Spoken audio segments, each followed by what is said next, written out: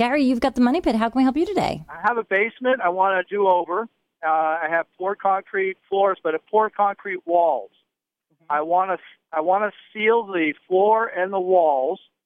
And I was kind of thinking, I don't know, of epoxy, like you would use in a garage, epoxy paint on the floor, and something is the same thing on the wall, or is there something different for the wall? Well, let's talk about these concrete walls now. Do you have any moisture issues here, or are you just kind of being preventative? No. I made sure that the outside was all tapered. There's gutters on the outside. Yeah, then you can use a standard masonry wall paint on that.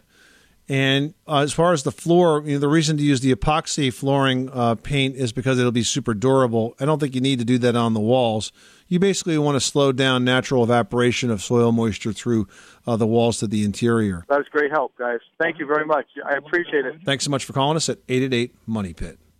This is the story of the one. As head of maintenance at a concert hall, he knows the show must always go on. That's why he works behind the scenes, ensuring every light is working, the HVAC is humming, and his facility shines. With Grainger's supplies and solutions for every challenge he faces, plus 24/7 customer support, his venue never misses a beat. Call quickgrainger.com or just stop by. Grainger, for the ones who get it done.